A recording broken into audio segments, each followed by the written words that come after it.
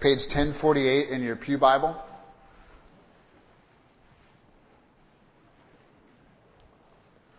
Let me just start by saying this. We have literally just this last week sort of packed up our house, everything we own, and we're sort of living this sort of Abraham life of being called to this thing that we don't exactly know even how to articulate. And so we're in between now. We don't even have a place to live lined up in London yet. We moved out of our place in San Francisco. So now after 10 years of ministry with the homeless, we are officially homeless ourselves. So you could pray about that we could find a place. I was on the flight out here alone. Pam and the kids came early this week and interacting with some people sitting around me, and they were kind of asking where I was from, and I was like, I don't know anymore. I just spent 10 years in San Francisco. We've packed it up, and we're sort of in between, in Hingham and Boston for the week, and then off we go. And it's kind of odd to be in the midst of that in-between space. And this is sort of a chapter here in the life of the early church that's kind of in between. It's weird. It's the resurrection, the climax of the gospel has sort of happened. It's this great moment in the story, and we're sort of about to roll into the life of the early church in the in the book of Acts. But right here in between, there's this sort of weird period of time where the disciples aren't quite sure what's going on. And even the resurrection is sort of new and strange to them. They've been through a pretty traumatic weekend. It's been full of mystery and wonder and just a whole range of emotions. And you can kind of see in this chapter in Luke 24 that they're still dealing with their sense of confusion and disorientation. You see Emmaus is sort of this encounter where they're with Jesus and they don't quite know they're with Jesus until the very end. You guys covered that a couple of weeks ago. And so we get to kind of step into this moment here in this gospel. So let's look at this together. Verse 36. While they were still talking about this, what had just happened, the road to Emmaus, Jesus himself stood among them and said to them, "Peace be with you." They were startled and frightened, thinking they saw a ghost. And he said to them, "Why are you troubled? And why do doubts rise in your minds? Look at my hands and my feet. It is I myself. Touch me and see. A ghost does not have flesh and bones, as you see I have." And when he had said this, he showed them his hands and his feet. And while they still did not believe it because of joy and amazement, he asked them, "Do you have anything here to eat?" They gave him a piece of broiled fish, and he took it and ate it in their presence.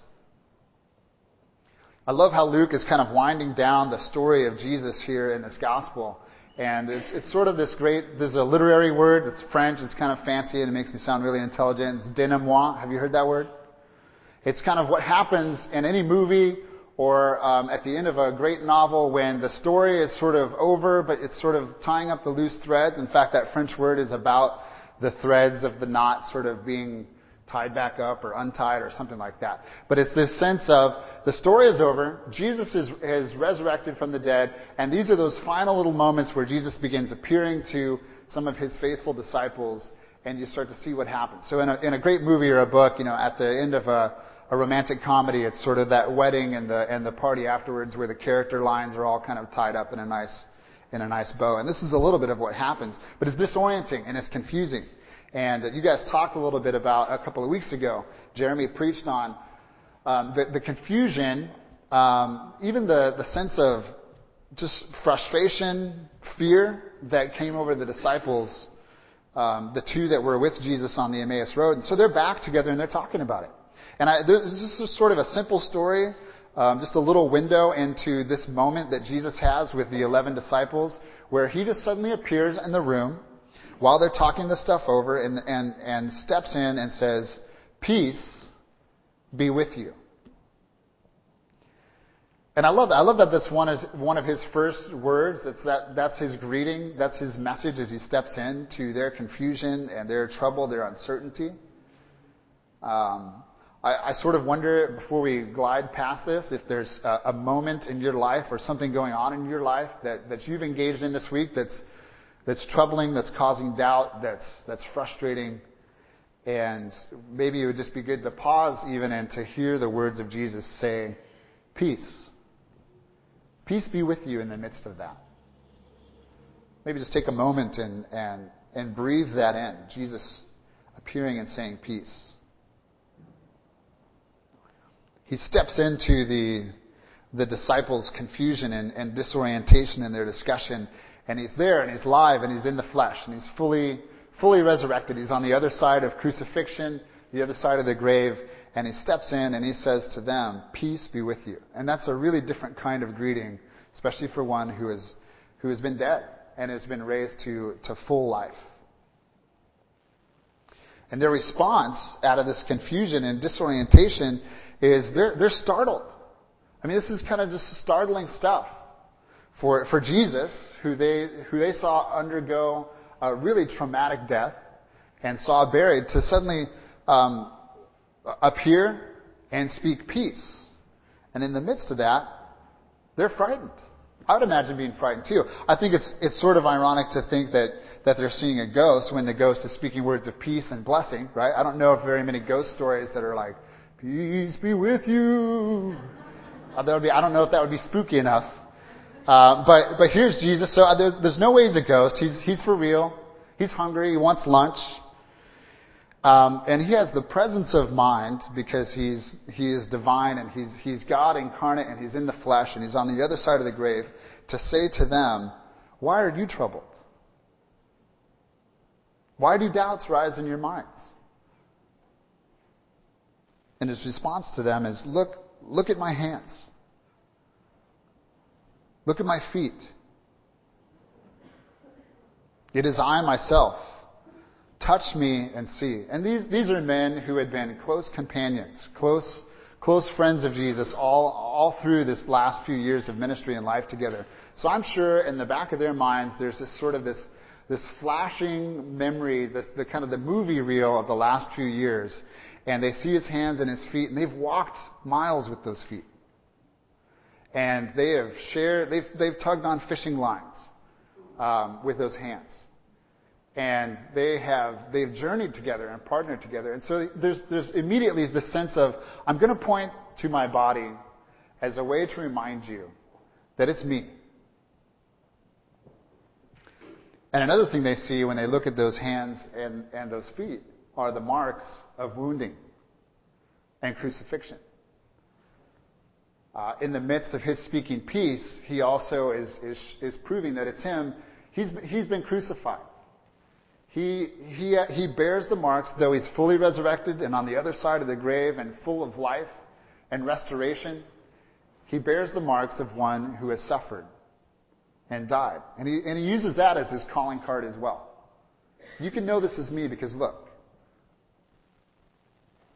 this is my phone number.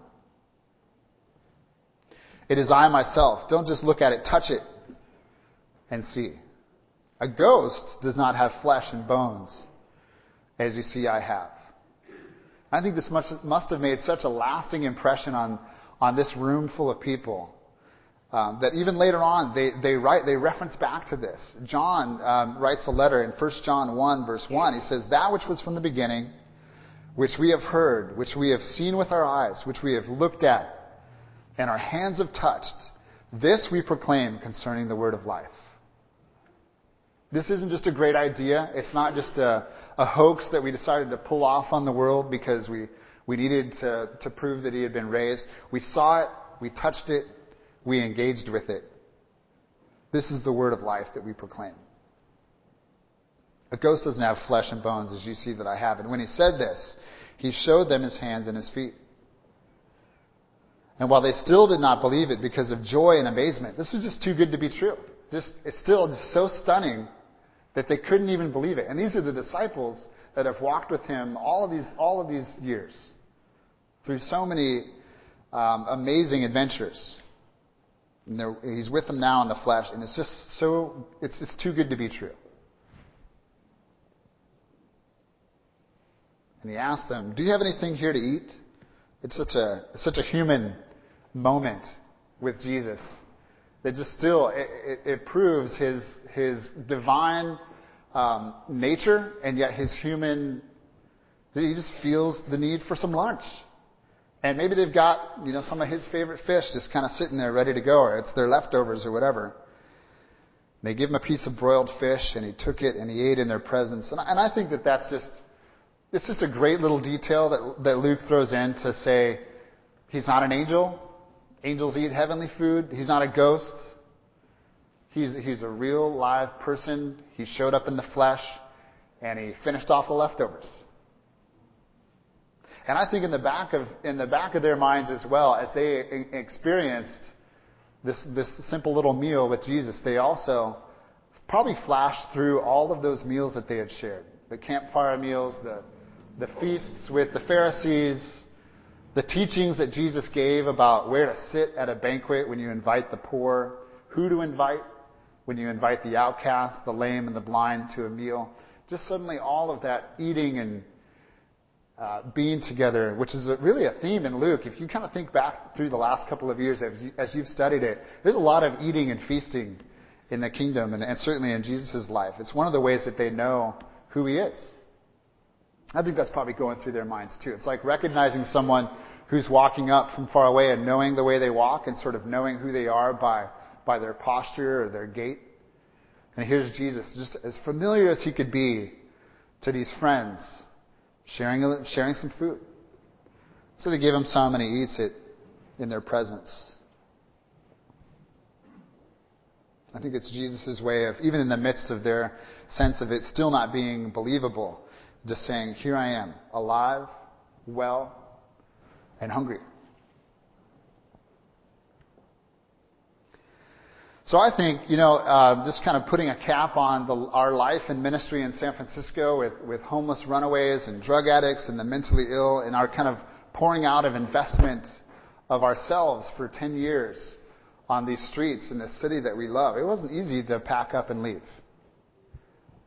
And very often I wished that it would be as easy as Jesus just sort of appearing alive and in the flesh and pointing to his hands and feet and just speaking peace over Golden Gate Park to the drug addicts, to the runaways, to the throwaways of our society. I often just wish, Jesus, just come here and just walk through this park and just speak peace and show yourself.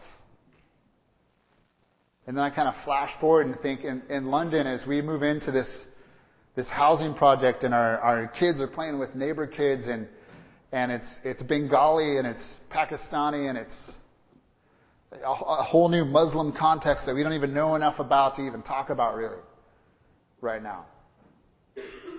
What I wish most is that Jesus could just kind of walk into that neighborhood and proclaim peace. And then I think, here, the disciples needed it, and they had journeyed with him for 3 years. Surely the world could use this.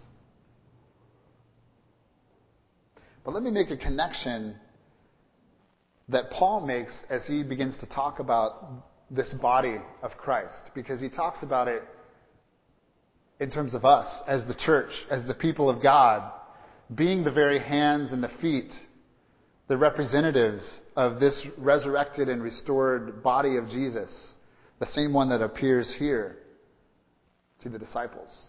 Look at the teachings of Paul in 1 Corinthians 12. I've got those written down in your sermon notes if you've got them, but we're in 1 Corinthians 12. He says the body is a unit. And though it's made up of many parts, and though all its parts are many, they form one body. And so it is with Christ. 1 Corinthians 12:12. Further down in the chapter, 1 Corinthians 12:26. Take a look. If one part suffers, every part suffers with it. If one part is honored, every part rejoices with it. Now you are the body of Christ. And each one of you is a part of it. I could go on. Some of the other letters that Paul writes in Colossians, he says, and he's head of the body, the church. Jesus is the beginning and the firstborn from among the dead. In Romans, he says, just as each of us has one body with many members, and these members do not all have the same function, so in Christ, we who are many form one body, and each member belongs to all the others. And there's this emphasis, this theme in the teaching of Paul on the unity of the body of Christ that comes out of our diversity, our multiple parts, our multiple gifts, our multiple locations, and yet we are the body of Christ. And I know this kind of seems like, well, how does that connect to what's going on here in Luke? And I guess I want to say, as the church together, we now are the ones that walk out into Golden Gate Park or step onto the soil in London or move about our business and our lives here on the South Shore. And we are the ones that are the hands and the feet of Jesus. And I think very often we kind of hear that cliche and we get it preached at us and we think, okay, I am a representative of Jesus. And I think that's totally true. But Paul's theme here in terms of being a body is that we collectively, together, represent this body. And so Jesus, as he shows up to his disciples, he shows up live and in the flesh, and he has something to point to. And it's his hands and his feet. He says, go ahead and look, go ahead and touch, it's me. And I think he's left us his spirit and the full personality and power of his presence as the body, as the church, to go back into the world and say, here's what we have to show. And sometimes it's something we can be proud of, and sometimes it's sort of shameful. The way we as a church represent ourselves in the world. But I want us to kind of think about that posture that we could have as the people of God, representing the body of Christ on the other side of resurrection, fully redeemed and fully restored, and saying, here's what we have. The power and the presence of Jesus, but it's incarnate. You can touch it. Take a look at our hands. Take a look at our feet. One of my favorite cafes in San Francisco that I'm going to miss incredibly. They make a great cappuccino, and I'm a little bit afraid that coffee is not going to be found in London. Do you have any good coffee in London? Just tea. He doesn't even drink coffee. So I'm in this place every other day. See these people working there all the time. It's not Starbucks. It's a nice little independent joint. And I went in there a few weeks back, and I told the owner, this terrific woman that I've befriended just by being in there so much, I said, hey, I should tell you that my days here at the cafe are numbered. We're moving on. We're moving to London. And she kind of gets huffy and says, well, you didn't consult with me about that. How could you do that? And I said, well, so what are you going for? What are you going to do? So I described what we've been up to in San Francisco as she's kind of seen it and working with the homeless and all this stuff in San Francisco. And then I said, in London, we're going to be moving into kind of a housing project and working on community organizing and then launching teams into Africa and the Middle East. And she goes, wow, that's really cool. Are you, is this like a religious thing? And so it was a great opportunity for me to say, yeah, in fact, we're all followers of Jesus doing this together. You've probably seen us in here as I've been meeting with people right here in this cafe. And she goes, well, okay, well, what kind? And I think she's trying to get me to sort of claim a certain brand of Jesus follower. And she's on the lookout. And so I say, well, actually, we're all kinds. We've got a bunch of different types from different nations, different personalities, different denominations. And she goes, wait a minute, you mean like Baptists and Presbyterians and, charismatics all kind of working together? And I said, yeah. She goes, wow, that's kind of amazing, isn't it? And I said, yeah, it turns out we don't actually like to kill each other. We can't get along. And you can kind of see the wheels turning in her, and all of a sudden she goes, my parents are Jesus followers. And I can kind of see the conversation turning. And then as we talk a little bit more, she says, before you go to London, I want to get your email. There's a family there that I want to introduce you to. I want you guys to connect. They've got kids, and I think you guys would be great friends. And I realized, how often do you get to tell someone that you follow Jesus and sort of describe what you're up to in life, and they actually say, well, that's really cool, and I want to introduce you to my friends. And that could be a testimony to how cool we are or any of that kind of stuff, but it's not. I actually think that's about someone understanding the body of Christ actually being unified and at work, and the body of Christ being active and alive in the world. See, she totally got it because it made sense. It was an apologetic, a defense of our faith that she could understand. Because we often, and I don't want to toss out proclamation and proclaiming the gospel and having a ready answer, but very often people are looking for exactly what the disciples needed in this moment here at the end of Luke. Something to look at. Something to show for our faith. Some hand to grab onto and say, this is real. One of the guys that I got to say goodbye to this week was incredibly painful. I mean, just sort of the emotional roller coaster of wrapping up life in a place you've invested in for 10 years. I'm having breakfast with this kid that I got to know 10 years ago when he was on the streets, a strung out drug addict, escaped from the foster care system when he was really young, abused by his adoptive parents. Just a really bad situation. And now this guy is he's married. He's got a little baby boy. He's running his own courier business downtown in San Francisco. They bought a house, so they're like officially wealthier than Pam and I. It's kind of interesting seeing the total transformation happen. And he's kind of grasping on to this faith, this fledgling faith that he's had for about 10 years. And it's really kind of the fruit of our investment in his life. And he takes the time to actually say to me, you know, I want to say that you and Pam just being loving and faithful in my life over 10 years, just kind of being there, has allowed me to kind of step out and live my life in a better way. Just you guys being faithful and believing in me when I didn't believe in me. I think that's the kind of evidence, the kind of proof, the sort of apologetic that you can touch and grab onto that invites you over for dinner when you're hungry, that people respond to.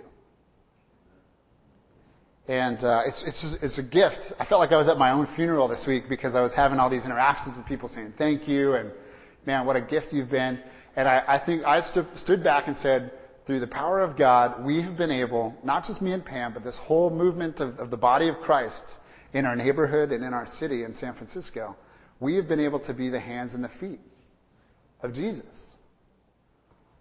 And in the midst of our confusing times and our really kind of torn up, messed up world, sort of huddled together like these disciples at the end of Luke, sort of wondering what the next move is. And Jesus, live and incarnate and fully restored and resurrected, steps in and speaks peace. And we get that opportunity.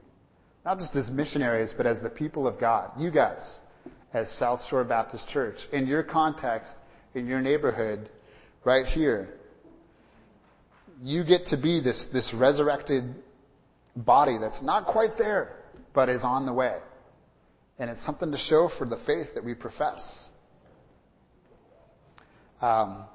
You know, there's another point to this that I don't want to miss, and that's the fact that the hands and feet that Jesus showed had been wounded. He's resurrected and he's fully alive and restored, and he's got all of life conquered over death through the power of God. But what he has to show are nail-pierced hands and feet. And if we are the body of Christ stepping out into the world, part of what we show in our own mess, in our own becoming, is a sense of we have been wounded and we are willing to suffer. And I think the context around us, I think this is why this woman at the cafe was actually paying attention when I talked about what we do. The context around us is very used to sort of ignoring a sugar-coated, comfortable,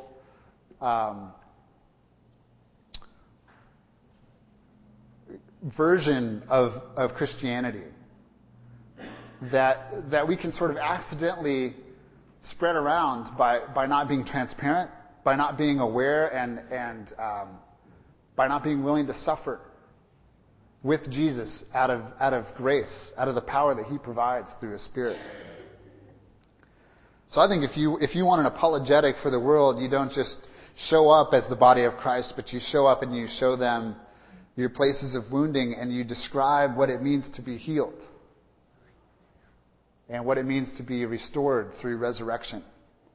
And that is a real gift to the world around us.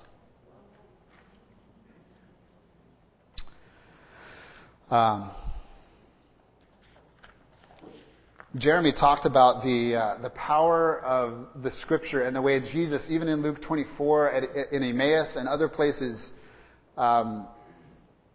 revealed to them the Scripture at the appropriate time, and the power of the Word to do that, to transform and to bring regeneration. And I want to add to that, because you see it here even at the bottom part of Luke 24.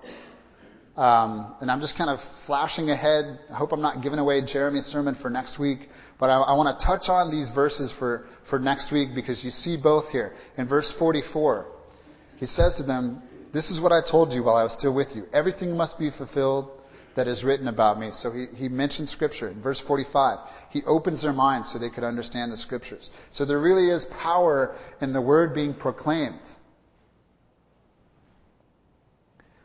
There's also power in people being sent ones.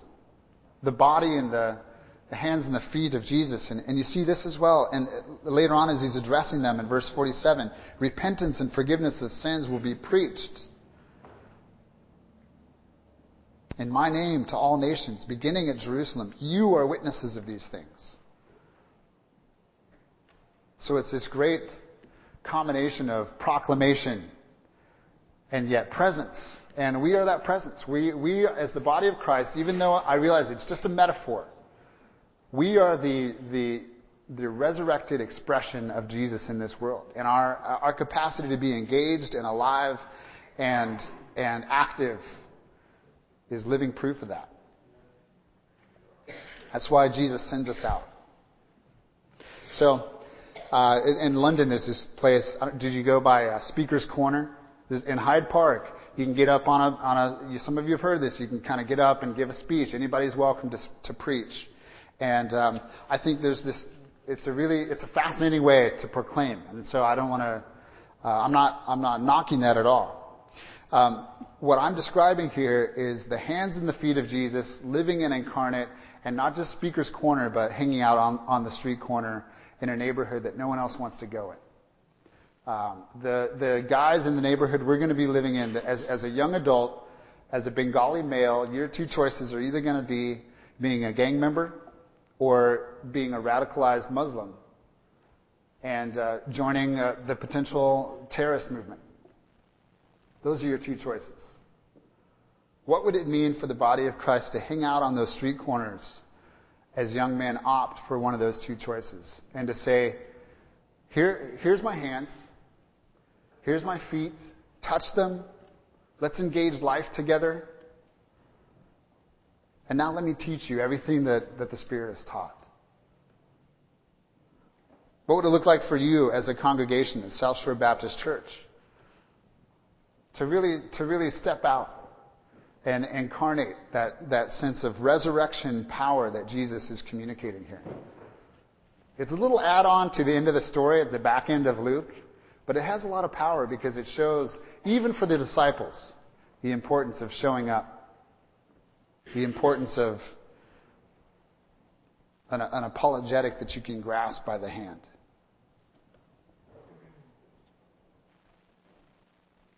Let me pray for you as a church. Let me pray for us.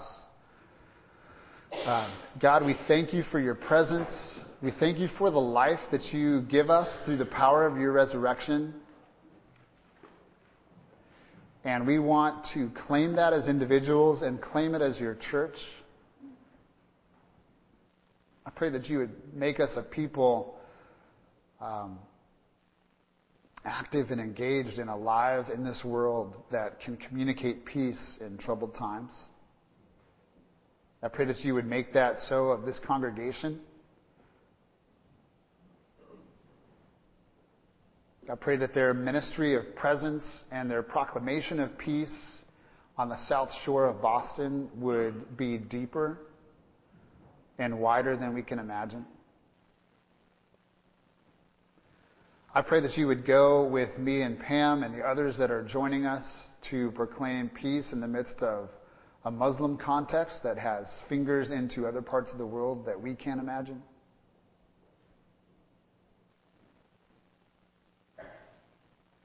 Lord God, thank you for the presence of your Spirit that enables all of this to happen. And we pray that as we move out and engage life in the world around us, that it wouldn't be in our name or in our power, but in your name to bring you glory. And it's in Christ's name we pray. Amen.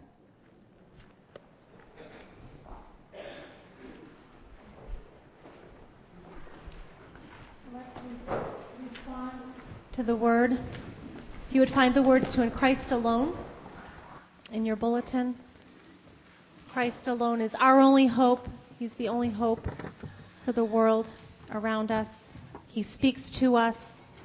He can speak peace through us. Would you please stand and let's join together. In Christ alone, my hope is found.